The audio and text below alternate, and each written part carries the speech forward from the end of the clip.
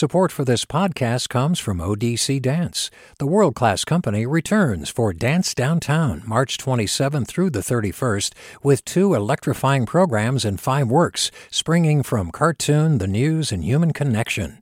odc.dance/downtown.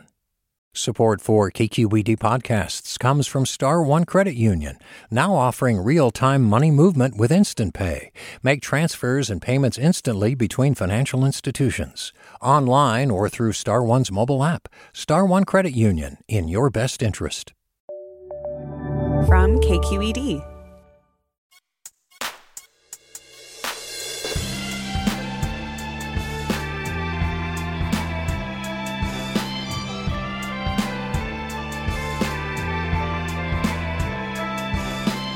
From KQED in San Francisco, I'm Leslie McClurg. I'm in for Mina Kim. Coming up on Forum, MDMA, Ecstasy, Molly, all names for the party drug that keeps ravers up all night dancing. Fast forward to today, and researchers are on the verge of seeking federal approval to use the drug to treat post-traumatic stress disorder, which is just one of the many potential therapeutic uses scientists are looking at. Research is unfolding on how MDMA could treat addiction, eating disorders, and depression. We'll explore it all with Rachel Nuwer. She's the author of the new book, I Feel Love, MDMA and the Quest for Connection in a Fractured World. She joins us after this news.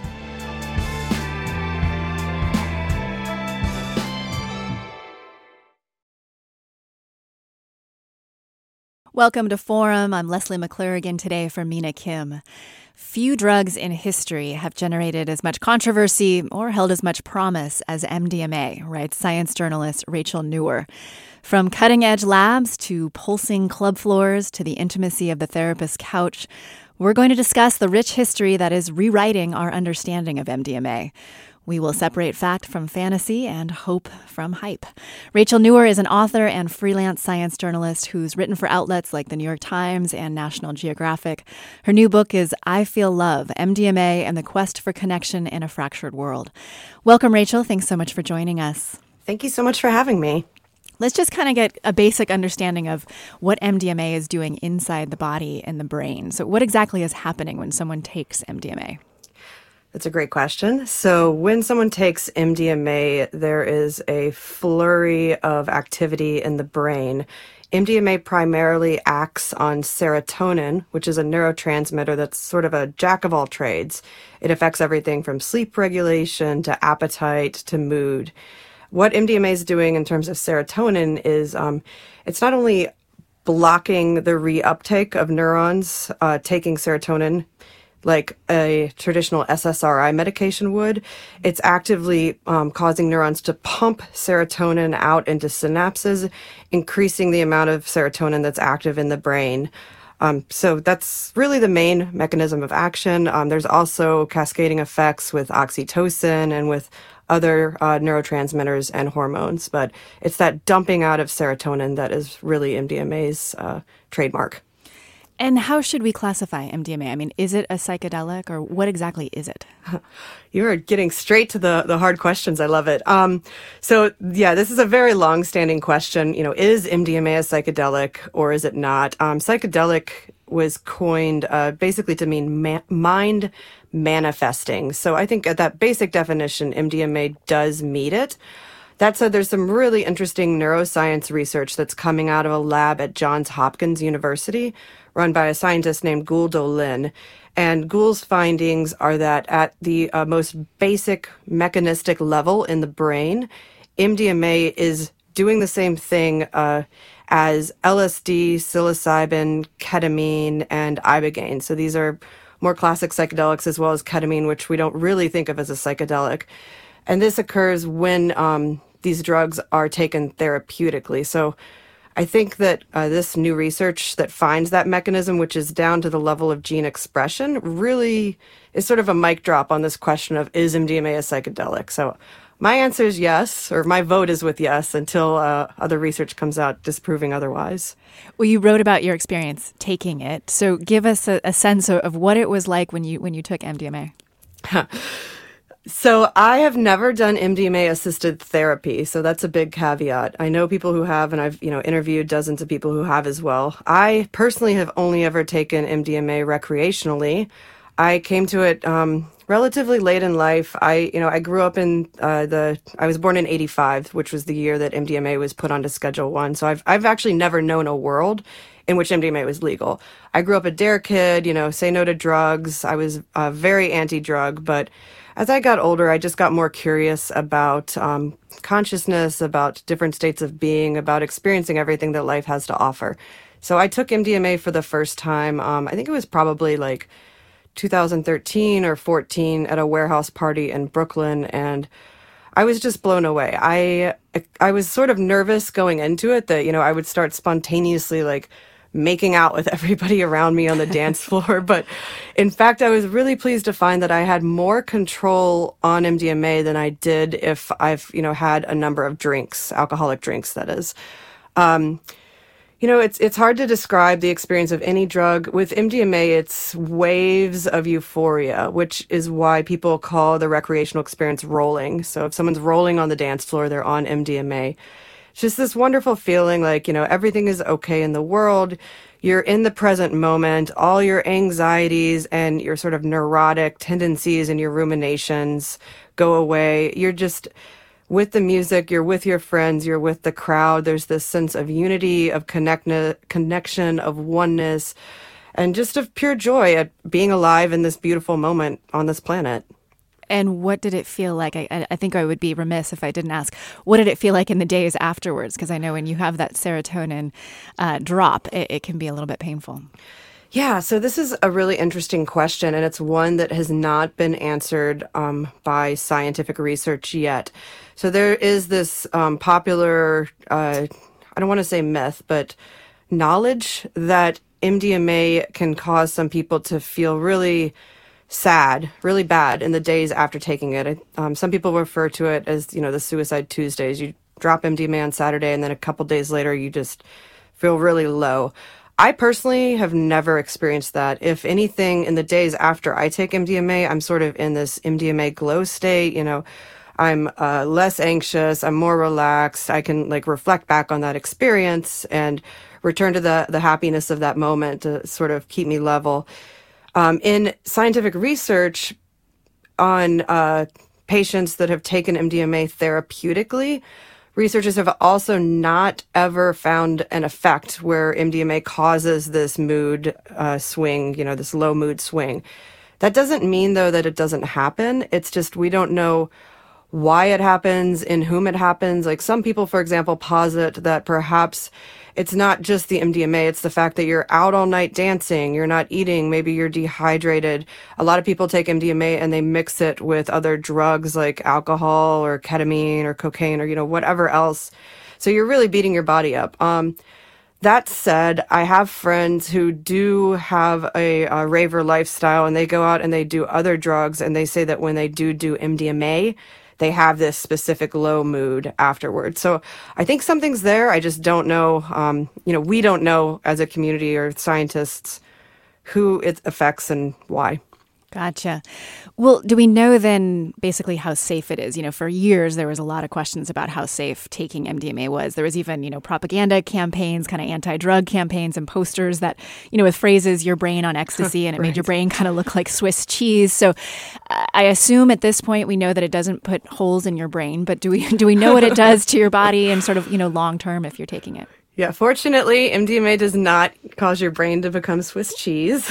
That was a really unfortunate ad campaign, and it was based on just like a normal neuroimaging showing oxygen flow states in the brain, and it was completely misconstrued. But anyway, through the 1990s and early aughts, there was a lot of focus on MDMA neurotoxicity. So that is damage that MDMA causes to the brain, to neurons or our brain cells.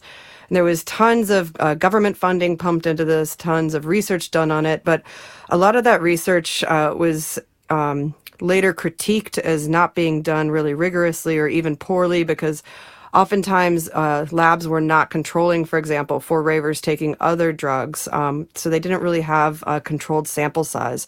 Or they were giving animals doses of MDMA, hundreds of times or 10 times more than any human would ever take it. There was even a study that was published in the renowned journal Science in the early aughts. And it was sort of like the definitive, this is MDMA. It's going to like cause everyone who takes it to get Parkinson's. It affects dopamine systems. All these monkeys died. But in fact, the researchers had accidentally given their animal test subjects methamphetamine instead of MDMA. Small detail. Yeah, just a small detail mix up there. So yeah, that study was retracted, and it just sort of came to be hailed as an example of the politicization of science. That the fact that those monkeys all died should have been a red flag to those researchers that, maybe something was remiss in the scientific design. Anyway, all of that is to say that we know today that MDMA does cause acute temporary depletion of serotonin in the brain. It's something like 80% of your serotonin is actively used. In heavy users, there can be some anecdotally reported memory loss, if you're taking MDMA every weekend for years on end. But there's also evidence that if given time and if you stop, pounding your brain with all this MDMA, your brain does recover. There's not permanent damage, and it certainly doesn't impact your dopamine system like that flawed study said it did. So I think the neurotoxicity debate for MDMA has pretty much been put to rest. That said, MDMA can be a dangerous drug. Like virtually anything in life, including water. If you take too much of it, it can hurt you, and it can even kill you. There are deaths attributed to MDMA. But it's on the table, at the FDA to potentially be, changed from right now. It's a Schedule I substance, and it, which means that it has no medical use and it has a high potential for misuse. And if, the FDA changes that and we get approved, MDMA could be used to treat PTSD, and that could happen as soon as this year? Yeah, okay, so it was thought this year, but at the pace of bureaucracy and also the scientific publication process, now we're looking more like this time next year. So within a year is probably safer to say at this point. And I will add as a caveat to my earlier point that the doses that people are being given therapeutically there is no proven harm. You're looking at small side effects like some nausea or, teeth grinding. You are not going to overdose on MDMA on a therapist's couch as long as you're with a reputable therapist. But yes, in terms of the timeline, this has been a 37 plus year journey of a really dedicated group of activists, scientists, doctors, to try to bring MDMA back into the light of respectability in terms of a therapeutic agent. And they've completed the first of 2 phase 3 clinical studies, which is what the FDA requires for any new drug to be approved for market. And they have now completed the second of those 2 necessary studies, and it's undergoing peer review process right now. Once that study is published in the scientific literature, then these researchers can submit an application for a new drug approval for the FDA. The FDA has a certain amount of time to respond. And then MDMA will be approved, and the DEA then has to automatically take it off of Schedule I because, like you said, it can't be listed as a Schedule I drug if it has medically approved value. Well, we'll get into a lot more of the history and what that means and where this is headed. Just after this break, we're talking about the history and future of MDMA with Rachel Nuwer. She's an author and science journalist. Stay with us. We'll be right back.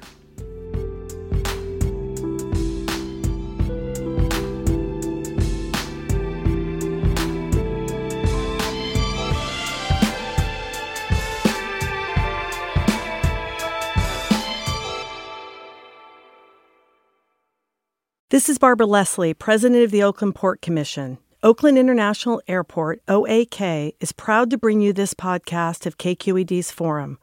When you're choosing your next adventure, the smart and convenient choice is to fly the East Bay Way, from OAK to destinations across the USA and Mexico.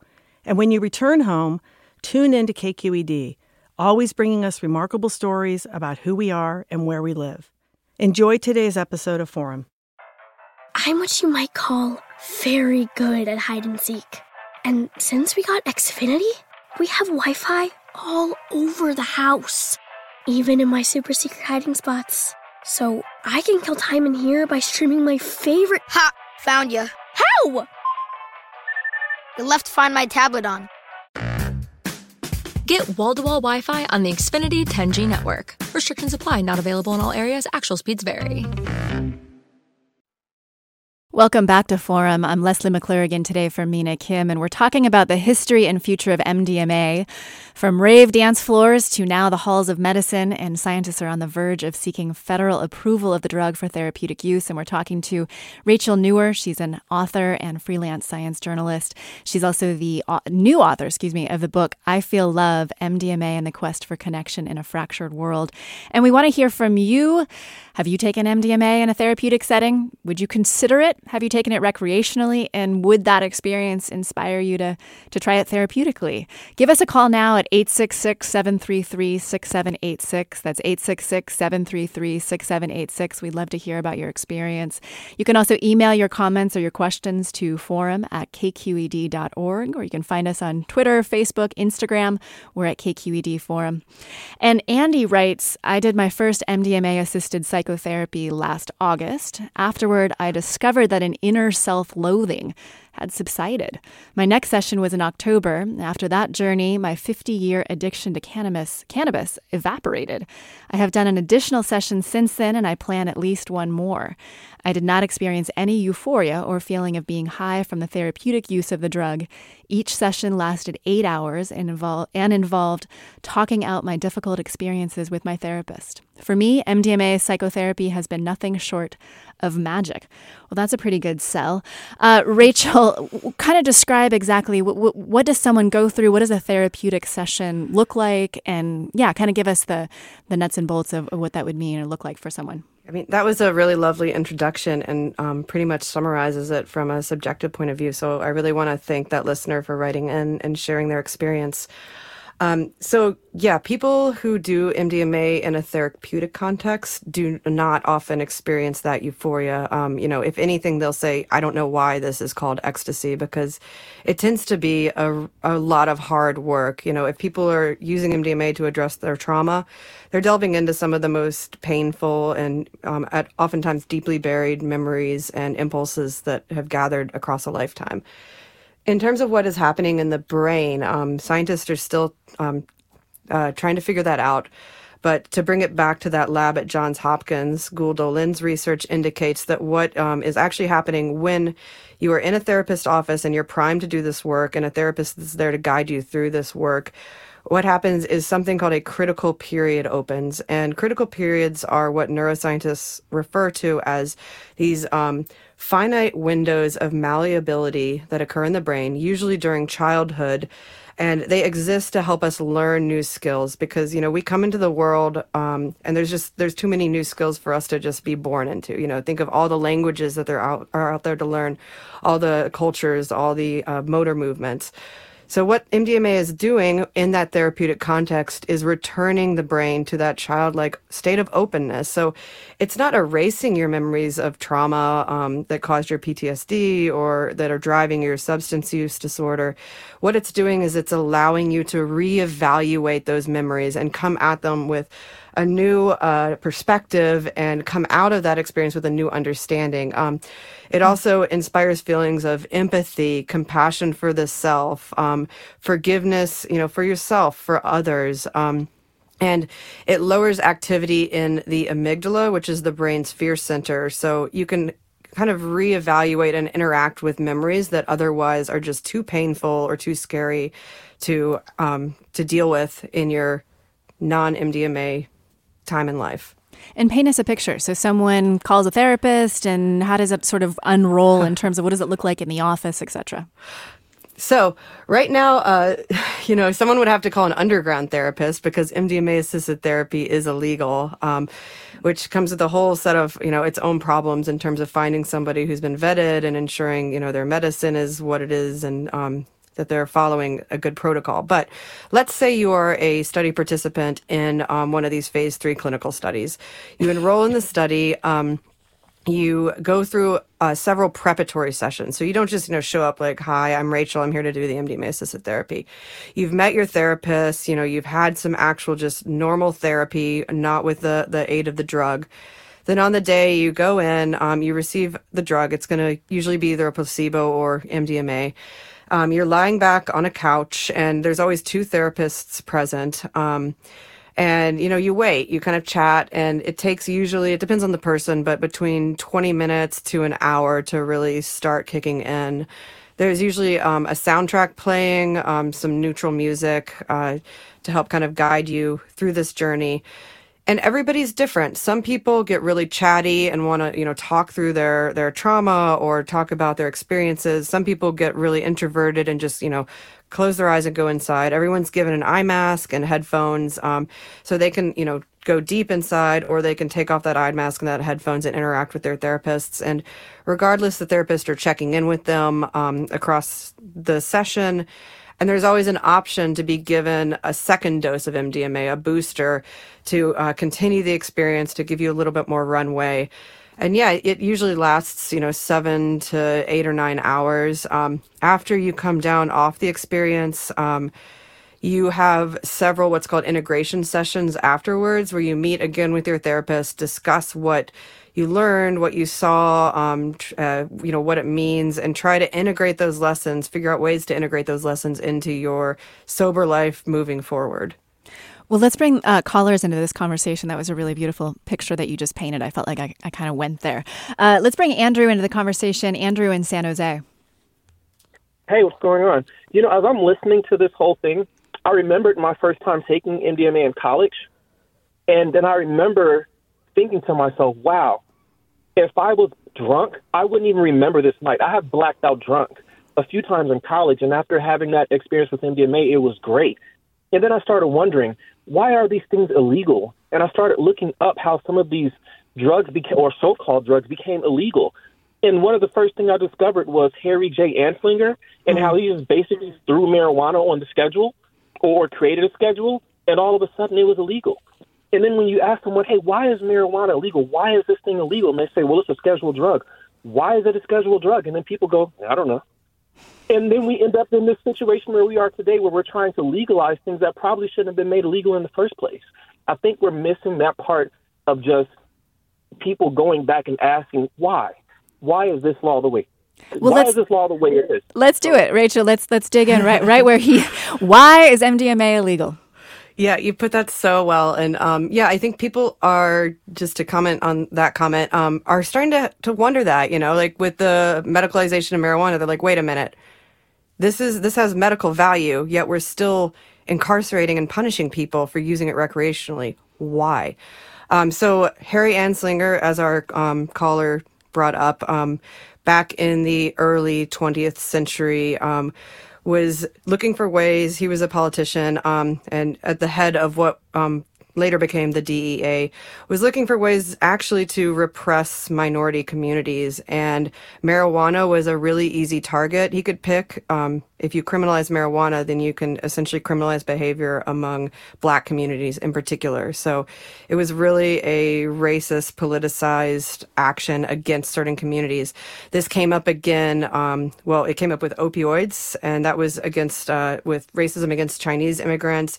And then we really saw it rear its head again in the late 1960s when the hippie community took up LSD, and the hippies were also part of the counterculture. And you can't make the counterculture illegal, you can't make protesting the war in Vietnam illegal, but you can criminalize LSD use as a way to repress that specific community. And then this war on drugs thing just became a big political movement. It was something that politicians could talk up to raise alarmist fears. Drugs are taking over community. Drugs are corrupting our children. It became a voting issue. And all the propaganda pumped out during the war on drugs in the 70s and 80s just fed into people's heads. And they weren't asking, well, some people were, but not everyone was asking that question of, wait, why? They were just believing what they were told. Wow.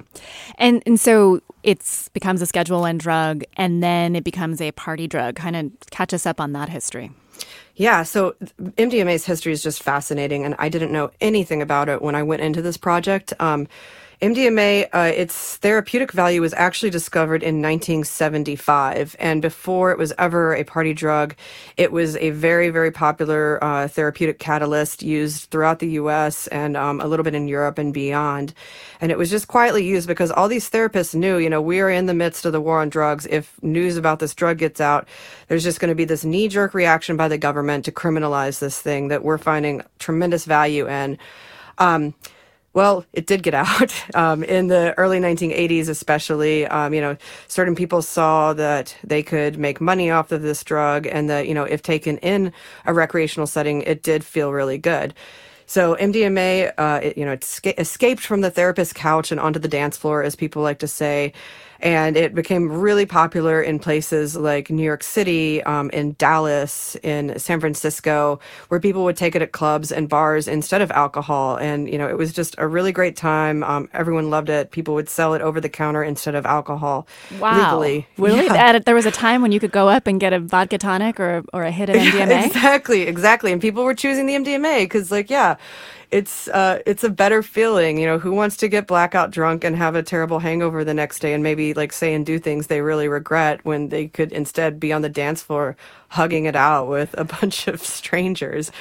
But it did catch the attention of the DEA in 1984, and they put it on. They moved to put it on emergency scheduling in 1985. Interestingly, unlike LSD, the medical and therapeutic community really tried to push back on this. They got together and they said, you know what, we're going to take the DEA to court and we're going to challenge this decision to put MDMA on Schedule 1 because we're going to prove that it does have medical value and therefore it cannot be a Schedule 1 drug by definition. So they took the DEA to court, and the administrative judge at the time actually sided with these therapists and these psychiatrists, some of whom were very well known, from Harvard University, for example. And the judge said, you know what, they are right. This has medical value. MDMA should be a Schedule 3 substance, not a Schedule 1. But because of just some bureaucratic rulemaking or whatever, the administrative law judge's decision was just considered to be a suggestion. And the DEA said, you know what, we're not following that suggestion. We're putting it on Schedule 1. So it's been there ever since. Well, let's, Raza in San Carlos has a question for you. Raza, you're on the air. Yes. So thank you. I just was wondering, because of the brain malleability increase, has it been tried in stroke patients to relearn use of limbs and something like that? Thank you. Rachel? That's such a great question. It makes me wonder if you've been reading up on some of the interesting research that's been going on with stroke patients. So back to Gould Olin at Johns Hopkins, she and her colleagues at the hospital there on the stroke ward are actually planning a study that will use MDMA and pair it not with talk therapy, but with motor therapy. So they have created, aside from the MDMA, this really incredible program called I Am Dolphin, and it's this integrative software that tracks your hand movements, and you basically plug into the dolphin. You're standing in front of this big screen, and there's a dolphin in front of you, and a 3D tracking camera makes your hand into the dolphin, and you play this dolphin game. And this is what stroke patients are being trained with to try to regain some of their movements because it's fun. They keep investing in the game. However, the idea now is to give the patients some MDMA as they play that game. And this is a different setting than the therapist's office. So instead of opening up their critical period to address trauma, they will be opening up their critical period to address motor learning. And the hope is that, yes, this will help them regain and, all this function that they've lost. We don't know yet. The study has not been done, but it is being tested, and that's the big hope. I mean, it's pretty fascinating if you think about this open learning. I mean, I'm thinking about my 4-year-old and her malleable brain and how quickly she learns things. I mean, it seems like this could open up all kinds of possibilities. If it was ever legal, right? I mean, maybe it's a good idea to learn a new language while you're high on MDMA, or I don't know. Is that possible? Is it really just sort of like retransforming your brain into sort of that childlike malleability? Exactly. I mean, that's what some scientists suspect, that, just depending on this set and setting, that MDMA and some other psychedelics could be this so-called master key for reopening critical periods. And, if you go and take your Spanish lessons while MDMA, maybe you're going to come out with, the fluency of your 4-year-old and not have an accent and just pick it up really quick.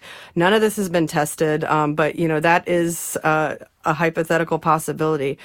I do want to raise, though, that on the flip side of that, there is, nefarious purposes that this could be twisted to be used with. Imagine, for example, Charles Manson giving all of his disciples LSD and then brainwashing them while that critical period is open, which is what some scientists think, accounts for the Manson family and just their adherence to, his horrible doctrine.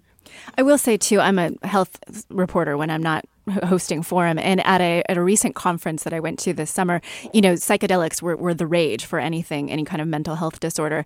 But the head of the National Institutes for Mental Health pointed out that, yes, the research looks wonderful at this point, but that the patients that it's been tested on are sort of the worst of the worst at this point, and they're fairly small studies. And really, over the long term, probably the research won't look quite as sparkly as it does now. Does that sound about right to you? Oh, 100%. Yeah, definitely. I mean, pretty much everyone I talk to about, future expectations says, yeah, there's going to be a lot of disappointment. There's been a lot of hype in the media and around these studies, like, oh my gosh, look at these fantastic results. But regardless of what you're testing in clinical trials, that's sort of ideal conditions. Okay, they chose the quote unquote worst of the worst patients, like people who have had severe PTSD for an average of something like 18 years. And it worked on many of them. But again, that's in sort of perfect conditions. You're getting the best therapy. Everything is controlled. Out in the real world, things don't tend to go as smoothly. So I think, unfortunately, there is going to be a lot of disappointment or just sort of mediocre, lackluster results. Yeah, it's a great point. I think, and Joe kind of underlines this point. A quick call to Joe in Richmond. Joe, you're on the air. All for MDMA, but I, as an emergency physician, want to point out that there have been fatalities, mainly in young people who take a lot, dance all night, drink lots of water, and develop hyperthermia and swelling of their brain and can die. Now, I'm not sure if the stuff was contaminated with maybe methamphetamine, but I think you should point out that there are some risks, especially for what I just said. Thank you. Absolutely. Yeah, thank you for underlining that there are risks. I think we were getting a little bit, quote unquote sparkly about MDMA. So I don't want our listeners to think that we are, promoting it by any stretch. There's a lot more to learn here, and we're really early in the scientific exploration. We're about to go to a break. I'm Leslie McClurg. I'm in for Mina Kim, and we've been talking about the history and future of MDMA, from rave dance floors to the halls of medicine, as scientists are now on the verge of seeking federal approval for the drug for therapeutic use. And we've been joined by Rachel Nuwer. She's a freelance science journalist and author of the new book, I Feel Love, MDMA and the Quest for Connection in a Fractured World. And we'll be right back with her to talk about it more. And we want you to join us. So email your comments, your questions to forum@kqed.org, or you can find us on Twitter or Facebook, Instagram. Again, we're at KQED Forum. Or give us a call, 866-733-6786, 866-733-6786. Maybe you've taken MDMA in a therapeutic setting and you want to share something about that experience. Maybe you've taken it recreationally and you can share what that was like, and maybe would that inspire you to use it therapeutically? Or maybe you're a therapist who could talk about what it's been like to treat patients. Again, give us a call, 866-733-6786. Again, that's 866-733-6786. We'll be right back. Stay with us.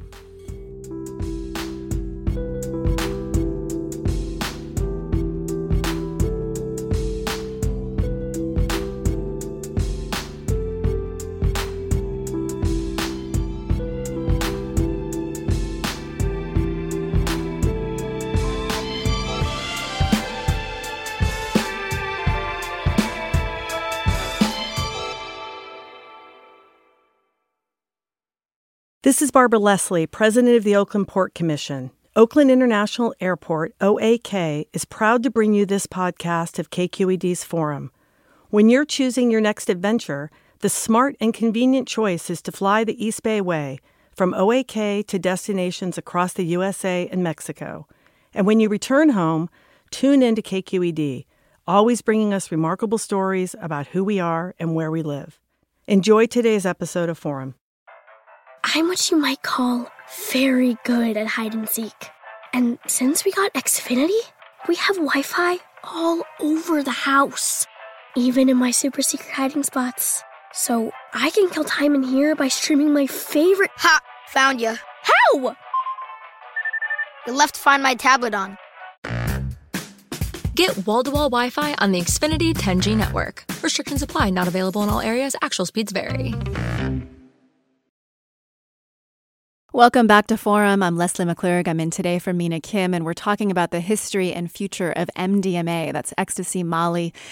You know, that's been used historically to dance all night, and now it's in the halls of medicine. Scientists are on the verge of seeking federal approval for the drug for therapeutic uses, and we're talking about those with Rachel Nuwer. She's a freelance science journalist and the author of the new book, I Feel Love, MDMA and the Quest for Connection in a Fractured World. And we just got a fascinating comment from a therapist. She says, I'm a therapist, and I can't say enough good about MDMA. It has been very useful to me in reassessing and processing traumas in my life and dealing with grief about the deaths of many loved ones in my life. I think it would be really useful to just about anyone. Also, I work with teens who are routinely prescribed heavy-duty medications. So it's ironic that so much is made about drugs that I think are really safe. I can't wait for it to be made legal. We've gotten a lot of questions, Rachel, about whether or not it's a good idea or can you take MDMA while you're on antidepressants. And I know you're not a doctor, but do you know if that's, counter to do? Gosh, I just read a Q&A with an actual doctor yesterday about this question of, do you need to be weaned off your SSRIs specifically when you take MDMA? The answer is yes, because those SSRIs are actually there to block the reuptake of serotonin. So for MDMA to be effective and even safer, you need to be off of SSRIs. Great. Awesome. Yeah. Well, let's get Neil on the air here. Neil in San Francisco. Welcome. Yes. Hi. I'm like taking MDMA. The first time I ever took MDMA was after my experience with MDA actually, and that was 2 years later. And then I took it in a non-clinical setting. So it's really important to understand that we don't have to take this in a clinical setting. It's actually non-clinical setting was actually much better for me. And I took a high dose MDMA, and it was like a very, very dreamlike experience. So the whole experience kind of, for me, was taking place under deep ocean water. It was like a very beautiful dream. And I'm scared to death of deep ocean water. So it was actually a very beautiful experience for me. And that's really opened my heart up to taking other things. After that, I took MDMA in combination with psilocybin, about 4.5 grams of psilocybin. And then I also have done 7 grams of psilocybin, later in June, which basically blew the doors open for me. And that's why I'm doing the work in mental health that I'm doing today, is because of that experience. Since then, obviously, done LSD, ayahuasca, 5-MeO, DMT, and all of these different experiences have really allowed me to actually live a beautiful and blissful life in spite of all life's challenges. So for me, it's really, really helped me with my trauma. And so I'm like a big proponent of it. I'm also a big proponent of decriminalization because I think it's beautifully effective in a non-clinical setting. And that's something that's super important because setting is crucial. When you say non-clinical setting, what do you mean there, Neil? That means you don't need to go to a therapist's office. You can do it in nature. You can do it at someone's house. You can, they can come to you. We unfortunately have to travel outside the country to get access to this, and that's just totally ridiculous. It's very expensive to do that, and it should be decriminalized everywhere in the United States. So getting it off schedule, which would be super helpful, but you don't need a degree or a bunch of letters behind your name to actually facilitate a therapeutic session. Thank you so much, Neil. Pamela writes, I have done many journeys with psychedelic drugs of various kinds. MDMA opens your heart. It is an eye-opening, heart-opening experience. I saw how I was connected to all of my natural surroundings, the land, the ocean, the light, the animals, other people, and all life was pure, bright, engaging, and loving. No fear, no worries, pure joy. I sat all day on a rock and was buoyed by the warm ocean water. I covered myself so I wouldn't burn from the sun. But apart from that concern, I felt no pain. All was simply perfection. And I have to say, again, as a science journalist, I've read some of the studies, on MDMA and psilocybin, et cetera. And that seems to be the theme that you hear. And that is very therapeutic is you have this oneness, this experience of meaning in terms of your connection to the universe. And that's actually what can be pretty transformative. Let's go to Dawn in Menlo Park. Dawn, you're on the air. Hi, thanks for taking my question. So this is a follow-on from the gentleman who asked about stroke treatment. Has there been work to see if MDMA would help dementia patients or Alzheimer's patients or other people with memory problems? And thanks. Thank you. Rachel? Gosh, that would be so needed, but I've not unfortunately heard of MDMA having that application. And I'm not a neuroscientist, but I'm not sure if it would be helpful in that sense. There's all kinds of other indications that it's being explored for, depression, eating disorders, substance use disorders. But as far as memory loss, unfortunately, no. What are some of the other uses? I think we've mentioned them briefly, but what are some of the other, behind PTSD that are sort of on the table and potentially up and coming for how MDMA could be used medically? Yeah, one of the furthest along is this use of MDMA for substance use disorders, specifically for alcoholism. So there has been a small study conducted in the UK on this. I interviewed a gentleman who, had severe alcoholism. It was completely ruining his life. And he took part in this study. And, his trauma that was driving this behavior, it hasn't magically disappeared or anything, but now he has the tools to, recognize his triggers, to, deal with them on his own mentally instead of just turning to alcohol to numb that pain. So substance use is a big one. Another one that's really fascinating to me, there's been a study on using MDMA to reduce social anxiety in autistic adults, and they had really fantastic results. These are people who came in and had severe social anxiety, that it was impairing their ability to interact with others, to be happy, to forge, genuine connections. And after the study, social anxiety scores, according to like the social anxiety test or whatever, went down. But the more beautiful thing was just what the participants were able to do with their lives. So, one guy went and got married and started a family. Another finished their college degree. Someone else who was obese lost a ton of weight. And one of them, who had even been like paralyzed of all social interactions, went on stage at a conference and spoke about their experiences. Well, let's bring Gina into the conversation here. Gina, I think you're going to give us a counter opinion on all this. Hi, yeah.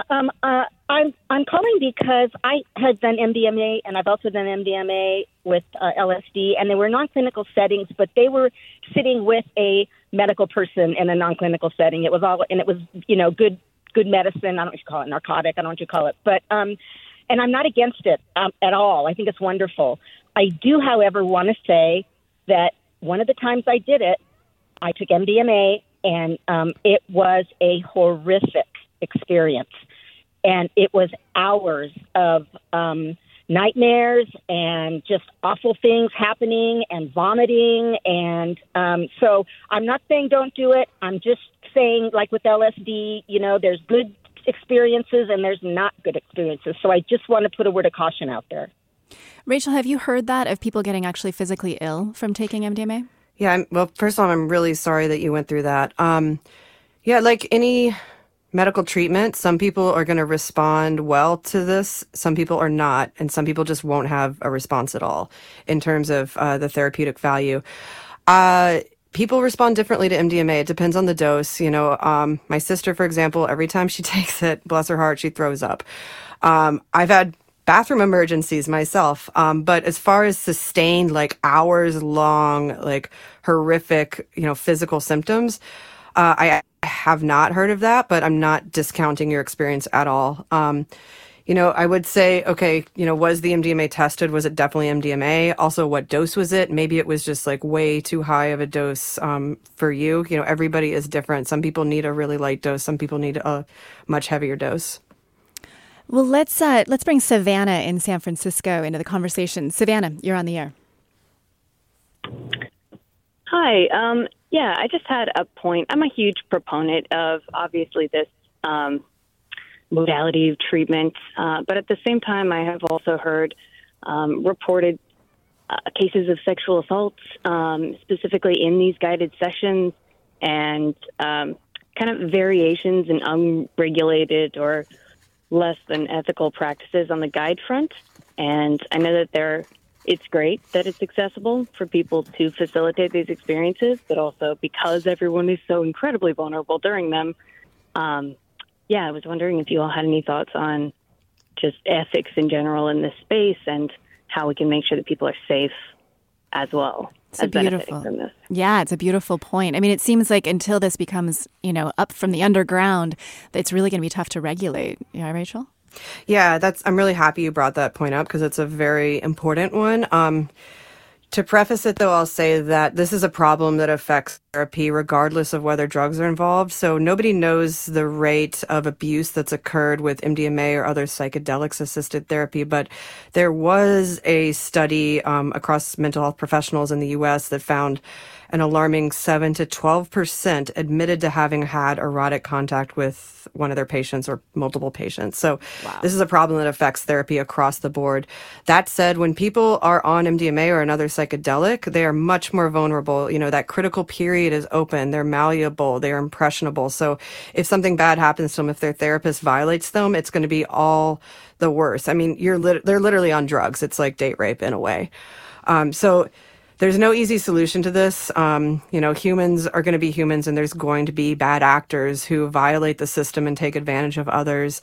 But among the community, there are pushes to create regulatory bodies. So, for example, at least therapists can get some kind of accreditation so that they can, be like, okay, this person has gone through this test or whatever. And, if they do violate someone, they can be held accountable. They can lose their license. Right now, though, all this therapy with psychedelics is occurring underground. So it's really hard to hold people accountable.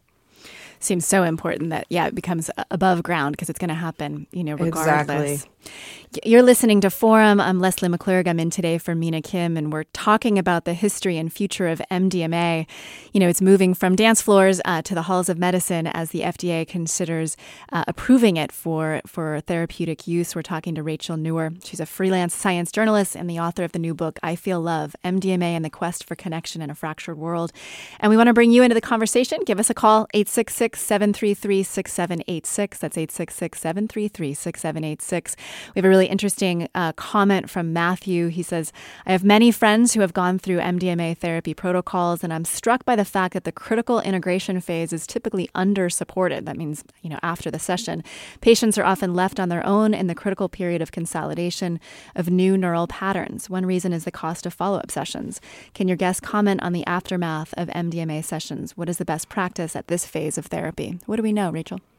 Yeah, so I just keep talking about this research at Johns Hopkins, but I'm going to go back to Gould Olin's research.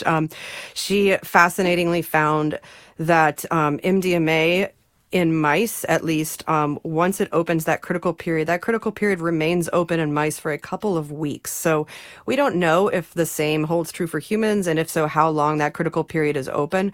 But these findings imply that people, even after the drug has exited their biological system, are still in this state of impressionable, delicate openness. And that suggests that they really need integration, they need support, they need help. And, if they go back to whatever environment they came from, and if there's traumatizing factors there at home or from society, whatever good that MDMA therapy has done might be erased, and it might actually go the opposite way, and they might be re-traumatized and things will be even worse. So yeah, cost of therapy is a big problem, and it's a big challenge that people are working to solve to, try to ensure that everyone who wants to access this therapy or who needs to can. But that is an ongoing challenge. Absolutely. Let's go to Michelle in Oakland. Michelle, you're on the air. Hi there. I just want to say, first of all, I'm so happy that we're discussing this on forum today.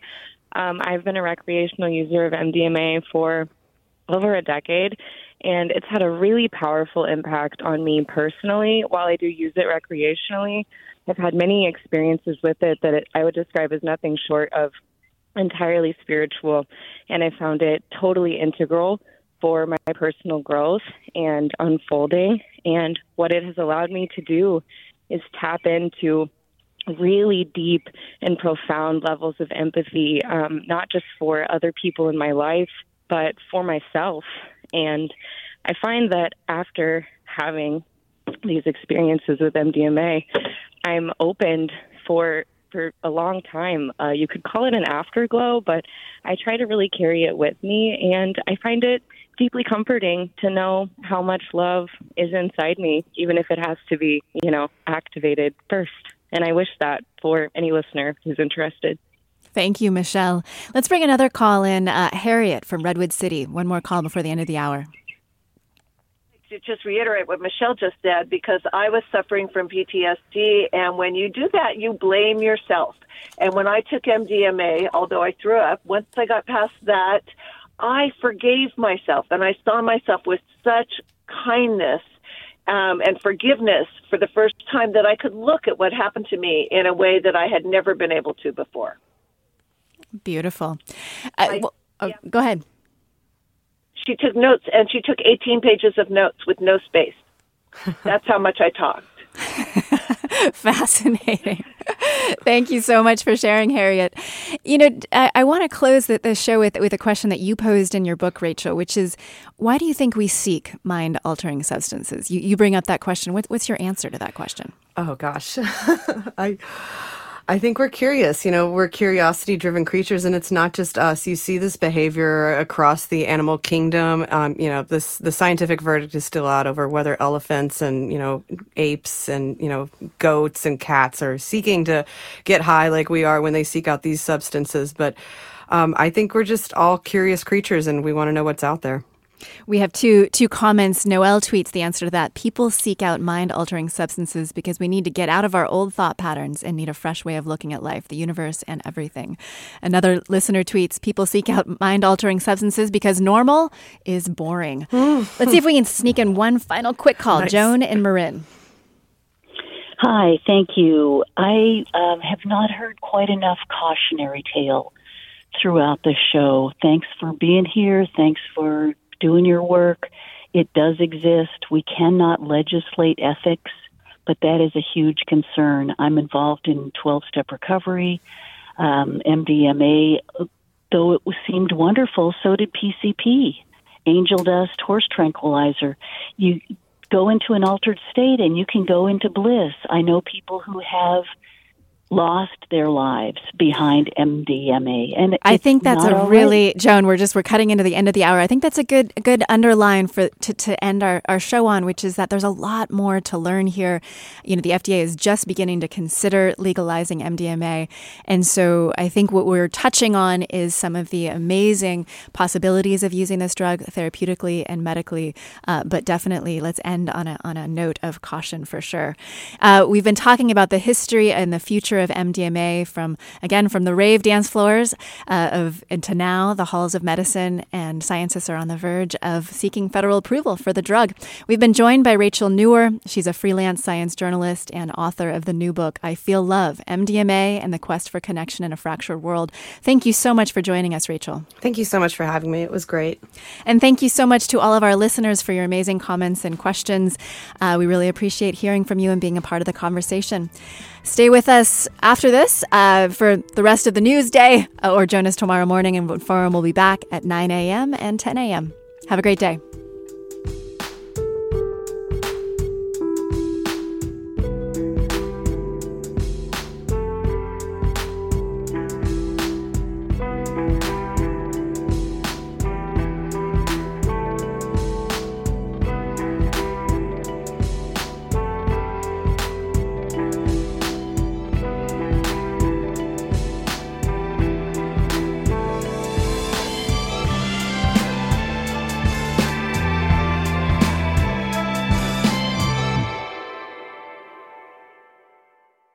Funds for the production of KQED's Forum are provided by the John S. and James L. Knight Foundation, the Generosity Foundation, the Germanicos Foundation, and the Heising Simons Foundation. This is Barbara Leslie, President of the Oakland Port Commission. Oakland International Airport, OAK, is proud to bring you this podcast of KQED's Forum. When you're choosing your next adventure, the smart and convenient choice is to fly the East Bay Way from OAK to destinations across the USA and Mexico. And when you return home, tune in to KQED, always bringing us remarkable stories about who we are and where we live. Enjoy today's episode of Forum. I'm what you might call very good at hide and seek. And since we got Xfinity, we have Wi-Fi all over the house, even in my super secret hiding spots. So I can kill time in here by streaming my favorite... Ha! Found you. How? You left Find My tablet on.